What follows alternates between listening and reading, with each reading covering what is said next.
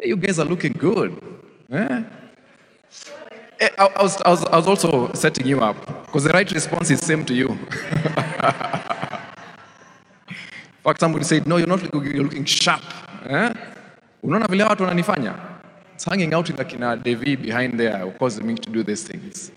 So good to see you. This is a month of love, and I have the pleasure to bring this word to you this month.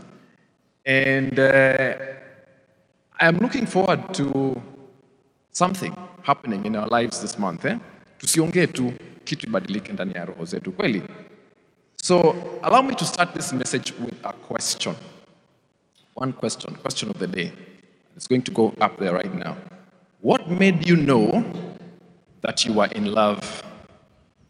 It supposes that you have been in love. So what made you know that you are in love? Tueni sura ya kazi. Ongea na jirani yako. Let me hear. What made you know that you are in love?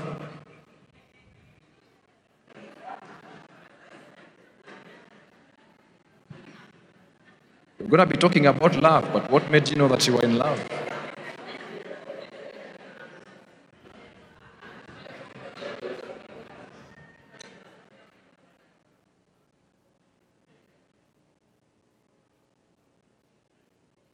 And then I want just one response.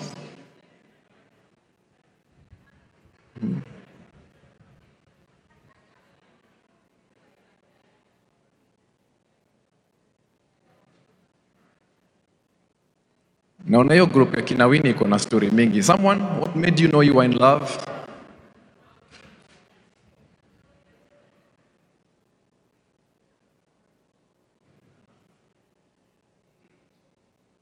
Kate, is your hand up? Or you're not lifting up your hand? What made you know that you're in love? Winito? Naona mwonge sana. I just want one person to tell me what made them know that you were in love. Please give a mic to Winnie wa mic.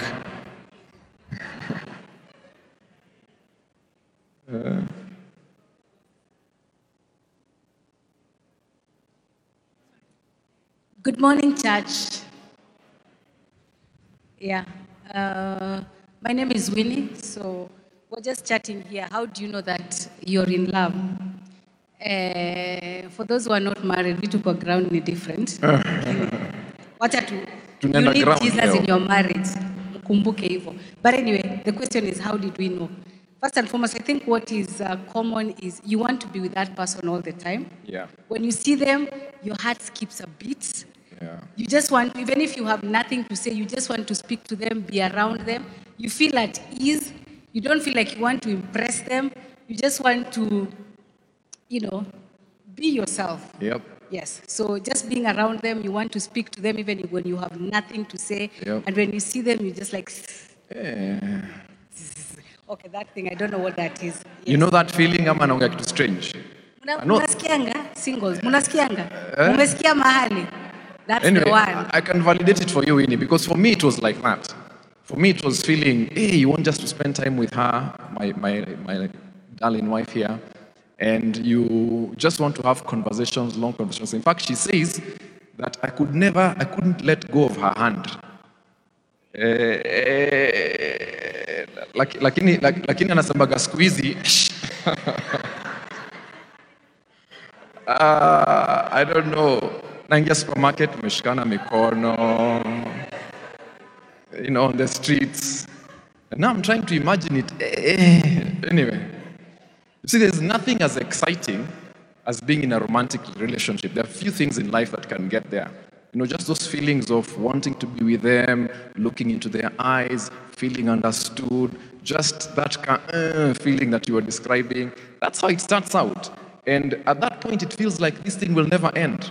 It will go on forever. The problem, though, is that the road to lasting love is full of potholes and speed bumps. And what begins as romantic moments, wanting to be each other, becomes things that are far between. We then begin to stay away from each other. We even look for excuses, activities, and work to not spend time together. Because eventually what started as a very exciting thing ends up being something that we now have silent treatment, or even sometimes rude exchanges, quarrels, and disagreements. And we wonder how it comes to that. And the question we have is, how is this love that was so deep suddenly become distance, suddenly becomes disagreement, suddenly becomes disappointments? And you begin to ask, how can I avoid being a casualty of broken relationships or bad relationships? Or what do we need to do to ensure that our relationships last the distance and go all the way? And if you've asked these questions, then I'm so glad you're here this month, because we are beginning a brand new series, exciting one, called Love Island, finding the relationship that lasts. And many people enter these relationships, romantic relationships, with looking forward for nothing else but bliss. It feels like we're on this romantic island, all by ourselves, the crystal clear seas, hammock in the afternoon, looking into each other's eyes. We're on that island, eh? But however, when we hit the inevitable rumble strips and bumps, it ends up feeling like we are now marooned on that island, and we are stuck. And we're wondering, can we go back? Can we go out? Can we go back to where this thing was bliss? Is it possible to do that? And what was a love island turns out to be a place where we are marooned. And so we begin to ask the question, how did we get there? And is it possible to rescue our relationship to go back to what it was? As we begin, I want to tell you, you might just have heard this and you're like, yeah, we are back to that month of love. Maybe I should just go to another church, or turn on online, or go to Bedside Baptist and pray myself. But I want to tell you that if you are single and hopefully wanting to get married one day, then this is a series for you. And probably you should actually be fighting for the front row here. Because you can save yourself years of heartache just by listening to what we'll be able to share this month. And you'll also be able to avoid those disappointments in the future. It's also for you if you're dating or engaged. Right now it might feel like that blissful time, looking into each other's eyes and so on. But you need to be able to learn from those who've gone on ahead to understand just how to navigate the relationship so that you do not end up marooned on an island. If you're married, whether recently married or long time married, this is also for you, because you're likely to hear many scenarios here that you have encountered or that you'll probably come to encounter in the course of your marriage. And there's wisdom that we can get in this. And so if you're also one of those, please kuja tupiganie front row, because this is also for you. But it could also be for you if you were once married, it's been a broken relationship, maybe you're divorced, separated, widowed. It's also time for you to have a reflection on what real love is and to just hear what God has to say about your circumstances. It might be very liberating to know a few things for the years ahead. And so this series isn't for you who is just there, who in all these categories. There is some wisdom that will follow you as we go on with this. And so let's enjoy the ride ahead. And so when it comes to romantic relationships, we say that we each have a box of dreams. It's a box where we have our hopes, our desires, and our dreams. It's an invisible box. And this is where we have put in the things that we anticipate in a relationship. When we come into a relationship, we are coming because we actually want to be happy, isn't it? And there are some things we have that we know will make us happy. And so we come with this box, and in it, we perhaps want to know that we hope to have children, children. Maybe one or two. You know the way you do, one named after my mother, the other one of my father, and so on. So maybe at least three, yeah? You have with expectations for children. It could also be that you want to have an exciting career. You want a high-flying career. You want that you as a couple would be able to go out and make lots of money. High-flying career, you'll do business, you'll do well. At least, at the very minimum, you'll live within your budget, you'll not have struggles, you'll take your kids to school, and you'll be able to achieve your dreams in terms of a good lifestyle. Could also be the usual. You know, they say what? One wife, 2 children, 3-bedroom house, 4-acre plot, or 4-wheel drive. Could also be that. Could be like you want to, certain kinds of things that you want. Perhaps your spouse will get you a few things that will help you to be the part. It could also be like most of us. You want to be able to get a house, right? It could be a flat out somewhere in the town, or maybe we will buy some land, maybe in the peri-urban area, huko Kitengela, ama ni Ngong, ama ni Kiambu Road, or even Karen, and build a nice house and live the life. It's an expectation. Could also be that, hey, I will live in a nice place that is clean and tidy all the time, isn't it? That I'll be able to impress my friends with, that the meals will be done, isn't it? A hot meal every night, a gourmet meal for that matter. Could be that. Or it could even be other legit things. It could be talking about, I want, that he'll be the priest of the house, he'll pray for the children, he will, share God's word with us. At the same time, he's not boring, eh? So it's not just taking us to Catalonia and such places. That's the kind of hope and dream that you have for your spouse. And could just be that they'll be good with my extended family. When they come, they will feel hosted. They'll feel like I have a spouse who loves and takes care of them. And so we come with this expectation. So it's about whether it's money, homes, or cars, or career, or money, or things. We have those hopes, we have those dreams, we have those desires. And there are several things that impact what we put in our box of dreams. Sindio? There are, of course, what we see around us. There's a lot of social media things that cause us to expect some certain things. Yeah.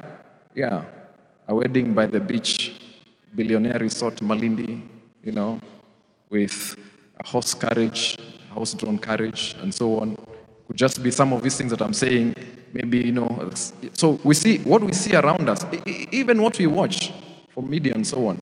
It gives us expectations and desires of this is how life should be. And enjoying life feels like this. And I want those things, and I desire those things. Could also be how we were brought up. What we saw when we were, our upbringing. Our upbringing impacts a lot. So for you, maybe your mother was a stay-at-home mom, and that really worked for you because your dad brought in the bacon and everything ran well. And so you look like, hey, I'd like such a thing, You hope that your children will have an environment where they can grow up confident because that's what you saw.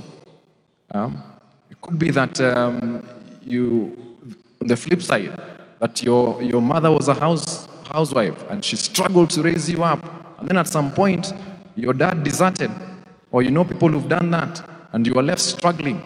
And so you were told, I know somebody was told by the mother, the best husband is your job. That one will never leave you. And so, of course, you come, or at least, so you come with an expectation of, I will have a high-flying career because that's the way I know I can fulfill my dreams and live a life that is good. And so the things that we have seen as we grow up impact the kinds of hopes and dreams and desires that we have. And so we construct this box of dreams to ensure that things turn out well for us. And what happens though is that at some point in the relationship, whether it's when you're dating or in early times of marriage, or even at the altar, this box of dreams becomes something that you take and give it to your partner, and you tell them, make my dreams come true. Because anyway, that's why you're marrying. These are things you always wanted. And even though everything in the box is completely reasonable, it feels rational for you, the big challenge is that what is reasonable and rational for you, those hopes and dreams that you have, may not be rational to the other person. To me, they're innocent, but when I turn them around, they become expectations to the other person. And so what is a box of hopes and dreams for me, when I turn it over to the other person, it becomes a box of expectations. It becomes the bar that I have set for them to achieve. It becomes a weight for them to carry. It becomes their homework to do so that I can be able to achieve the dreams and the hopes that I have. And so it becomes like, if you do not do these things for me, I will be disappointed. And whether it's an active engagement or whether it's just subconsciously, that's what it becomes. My hopes, my dreams, the desires I have, rational for me, okay with me, the things I've always wanted, now become the things for you as a partner to meet for me. And so it becomes something that becomes difficult. So, I want 2 children. Maybe they don't want. The thing we also don't realize is that they too have their box of hopes and desires and dreams. And they also, you don't realize, come to it and turn it around and give it to you and becomes a box of expectations. And so where maybe I want a child or 2 or 3, they don't want any. Where maybe I want, whenever I wake up in the morning, we have nice conversations. You know, I want to be hugged and kissed and cuddled. I had that here. That's what I want. But for him or her, possibly in the morning, they just want silence. Usiwasumbue. Between that and 10 a.m. usiwaongeleshe. Yeah. And meanwhile, in that silence, they perhaps expect you to make them breakfast and to serve them in bed before you cuddle, because that's the expectation that they have. I remember, like, when we got married, almost 16 years ago, and my wife she came and started joining me where I used to go to church. And after the service, the first service after we just come from honeymoon, hey, when I get to the car, my wife is livid. She's like, you deserted me, you do what. And it's simply because what she expected is, because now we are a couple, after church, we hang out together. So you go and say hi to so-and-so, to everyone together, you walk to so-and-so together, to somebody else together. Maybe huko bana, I want to find out with a grey way, kuliendaje last week about something, and I'm not seeing the need for that. Yeah, me niko huko. So for her, it became something like, you're abandoning me. My high expectations were supposed to be things for me to meet. And that becomes a challenge. And so inevitably, when we exchange these boxes, then our expectations collide. And when they collide, over time, we find that those hopes and desires and dreams are not met. And we are left with a number of options when that doesn't happen. One of the options is to exit. It's to say, okay, this thing's not working. It's not what I expected it to be. So you ship out. And when you're asked, you'll say, oh, yeah, she changed after we got married. Or he showed his true colors, and he just doesn't want to. We're incompatible. Those words that we use. We become incompatible because we have clashed, and we're seeing that's the option. In fact, I think Bishop Oscar will say, it's a situation where you have 2 needy people, highly expectant, coming into a situation, So it's you have 2 ticks and no cow. You know, though you have a tick that will, at least there's 1 cow the tick will suck. But now in this situation, it's 2 ticks and no cow. And so people do what?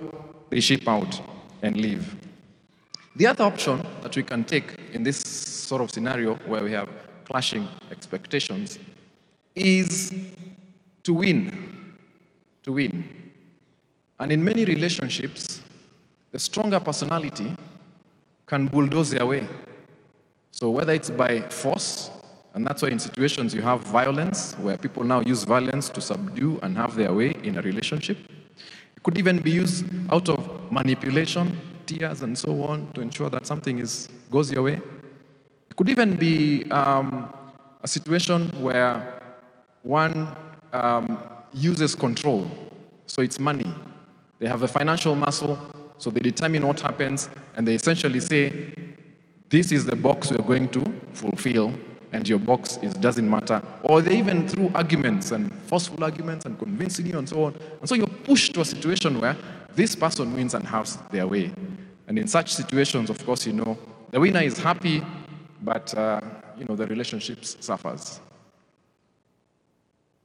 When we got married, I was living in Kenyari, South Bay. You know those Kenyari flats? And so, of course, got married, my wife moved into a house, and then we moved into another house, similar to neighborhood, Kenyari, same sort of house. And after about 6 years of marriage, we have 1 child, and then we're expecting our second baby. So she was expecting a boy right now. And so at that point, we moved to another house, a bigger house, still in South Bay. Now, the way it happens with movers, you put houses in, you're tired in the evening, and then you go to bed. So, when it was time to go to bed, my wife goes and jumps into bed, and I'm like, "Lo, sweet, I am actually the one who's supposed to sleep on this side of the bed." No, because of upbringing, I don't know if people in my generation, Kamutahi, there's a way that when you go to sleep, there's a side in which the man should sleep. The one that is supposed to be like nearer the door to protect and so on. Yeah? Papa Des, you know that, Kuna hiyo sheria kwenu. And then, also because I was a younger, I'm a last born in our family, so whenever we went somewhere and we were abroad, I was always the one who was pushed to the corner. So you sleep on this side. So now with that thing, I knew in a situation like this, I'm the one who sleeps on this right side, the correct side of the bed. And that side is a window on the wall. So my wife is like, "No, why?" She's not had that before. "Why anyone can sleep anywhere?" I'm like, "No, you see, that's the side that you're supposed to sleep because this is the one, the more protected side." She was like, "Apana. In fact, I'm more afraid of this because we now had bigger windows. I'm even more afraid of those bigger windows. If it's protecting you, go and sleep on that side." And the argument escalated and went up. Finally, she just, in a half took the blanket, covered herself on the side of the bed where I'm supposed to sleep, in my view. So I was like, "Hiya, what's wrong with her? What do I do?" I'm like, "I'm the man here. I can't let this happen. So do I go and take her and shift her?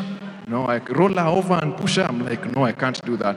I actually sat on the bed for a few minutes. I was like, "What do I do?" And then the angel of the Lord spoke to me. I had a brilliant revelation. So I went to the sitting room. No, not to sleep there. See, this one I had to win. So I went to the sitting room, I took some cushions from the sofa, and then I went back into the bedroom, and in the space between the bed and the wall, I put the cushions down, I took a sleeping bag, and slept there on the floor. So it's because I had to sleep on the right, on the correct side. I am the man, I slept there. And I was, boom, I had won.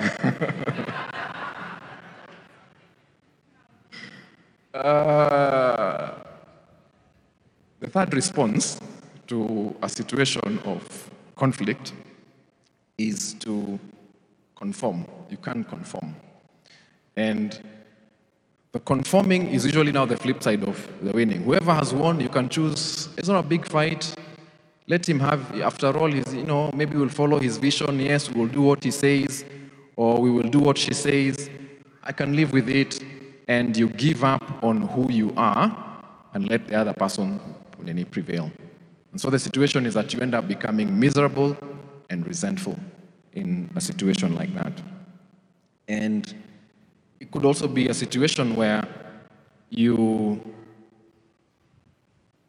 perhaps you've been longing for a relationship and you're dating, and this is the only guy who has come. So you're like, the way they say you start with these expectations, and by the time you get here, and so you tend to give in too much. You allow the guy to do whatever he wants because you want to. So you give up, you conform to whatever he wants. Yes, you will do that. And you lose yourself because you're desperate to be in a situation where you want to get married.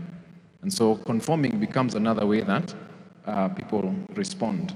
The other person is happy, but you remain miserable if you conform. The other option is to compromise. And a compromise situation is what most couples take as an option. And it's a give and take. Nipe, nikupe. So I do my part, I do yours. Oh, I can take care of the kids, I'll help them with homework, but ikifika weekend, mimi munipatie ruhusa. So you use like, okay, let's do that. Oh, I'll pay for this and this, you do that and that. And so it becomes a give and take where you lose some, you win some, they gain some, you lose some. That's usually what most couples do. And in these situations especially, I find in relationships, marriage ones, the two areas where most ladies compromise, or men, is where most men don't want to be challenged in terms of their time, how they spend their time, where they are and what they're doing, and how they spend their money. And so it will be like, see, as long as amelipa fees, na amelipa rent, hizo zingine, it's okay, whatever he does, story yake, sindio? Or see, as long as he done this, whatever they do with that, shauri yake. And so it becomes some nipe nikupe situation that most people tend to look at. But if you look at these things, there's another fifth option, which we'll look at, which I think is a better option, and which we will talk about next week. So you stay around, and we'll hear about the fifth one next week, as well as I tell you about what happened in our altercation. Because when I woke up in the morning, let's find out next week. So whether it's to exit, or to win, or to conform, or to compromise, there is something that is a challenge with these scenarios. And the problem is that it doesn't solve the problem. It creates a debtor relationship. Because if I put my hopes and dreams in someone and expect them to do them, and then we agree, you will do this, and me this, or that, and that, then it becomes an expectation. You owe me, isn't it? And so I end up feeling like, you have to do it. And if you don't, then I feel, again, like I said, you owe me. It's a relationship of two people in a debt and debtor relationship. And so when you do something, what happens in this scenario is that the first thing that goes away is gratitude. You're not grateful. If somebody owes you, see, they pay you. Yeah? There's nothing about being grateful, having gratitude to them. If you owe the bank and you're paying your installments, they will not send you a thank you note.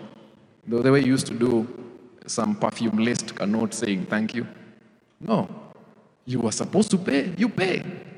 And so that same thing comes into a relationship where then in each time you do something, then I don't feel like you have done anything. And so it becomes one of ingratitude.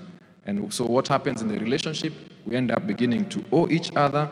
We rarely express gratitude and love and those kind words, because these are the things that we expect. Now, the question that I know you'll ask is, what do I do with my box of desires? Should I just pretend that there are things I've desired in my life and they're just for me? Or are these desires not valid or legitimate? Or should I just feel like I should have no expectations at all? No, that's not what you're saying. In fact, for couples who have, and there are no easy answers to this one, but to couples who have grappled with this thing over a long period of time, and we'll be talking about this a lot more next week, I think we can be able to take a cue from something that they do. And we'll talk about that next week. But let's also look at what Jesus says about this. And, Jesus, when he was asked, we've been reading through Matthew, and you remember when the Pharisees came and asked which is the greatest commandment. And he's able to look at the entire Torah and some 630, they say, different kinds of laws and regulations, and he whittles down to those two things. And this is what he says in Luke chapter 13 and 34. He says, "A new command I give you, love one another." Now, for a married couple, love one another feels like, yeah, that's what we're supposed to be doing anyway, isn't it? But then he adds this. He said, "As I have loved you, so you must love one another. As I have loved you, so you must love one another." And the question is, what does that mean? How has Jesus said that we should love another?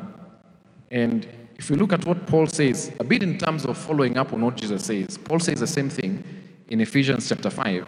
He says, follow God's example, Ephesians 5 and verse 1 and 2.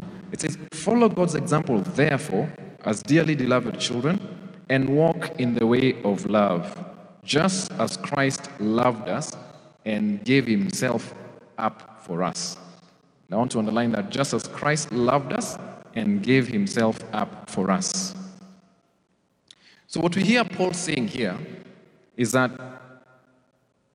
as we relate to each other, whether in dating or in marriage or in any other kind of relationship, the command from Christ is to consider how he has loved us, how Jesus has loved us.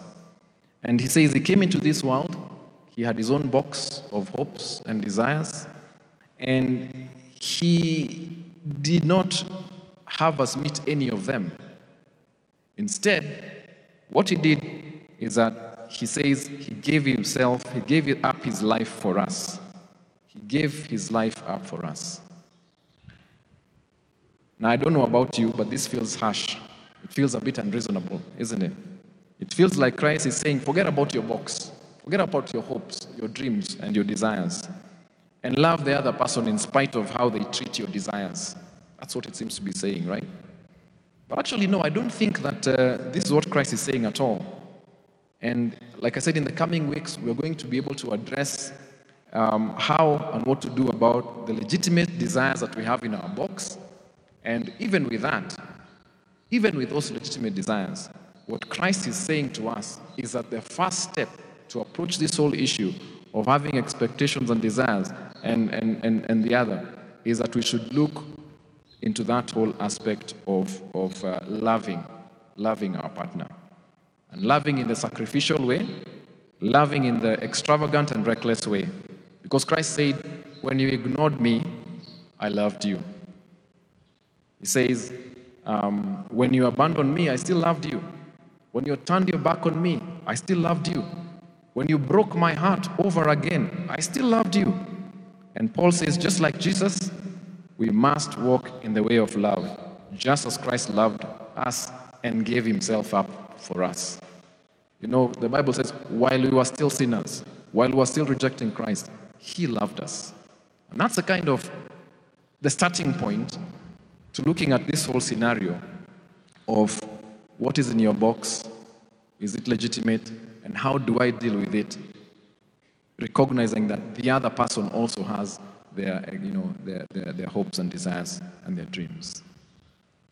And so in closing, I want to ask today, what's in your box? What's in your box? You know, I asked my wife, what's in my box, when I was thinking about this. And it occurred to me that it's not very clear sometimes, especially those who have said, oh yeah, it was like this when you were married and now it's different, things are kidogo different. It's good to know what's in your box. And I want to charge you that in this next few days, think about what's in your box. You are looking forward to get married, what's in your box? You are in a marriage situation, just recently married, what's in your box? If you've been married long enough, what's in your box? Even for those who have been in relationships in the past and are not, what are their hopes, desires, and dreams when it comes to relationships? And the second thing I want to ask then is ask yourself, whose box is it? Whose box is it? What's in your box and whose box in it? Are you giving somebody the extra weight? Are you giving somebody the extra standard and bar that you have raised for them? What's in your box? What's in your box? And so we'll pick it up from here next week. And we're going to look at how do we then deal with these legitimate desires? And what do we do so that we are not putting others under pressure and causing them to feel like they have to do things in order to make us happy?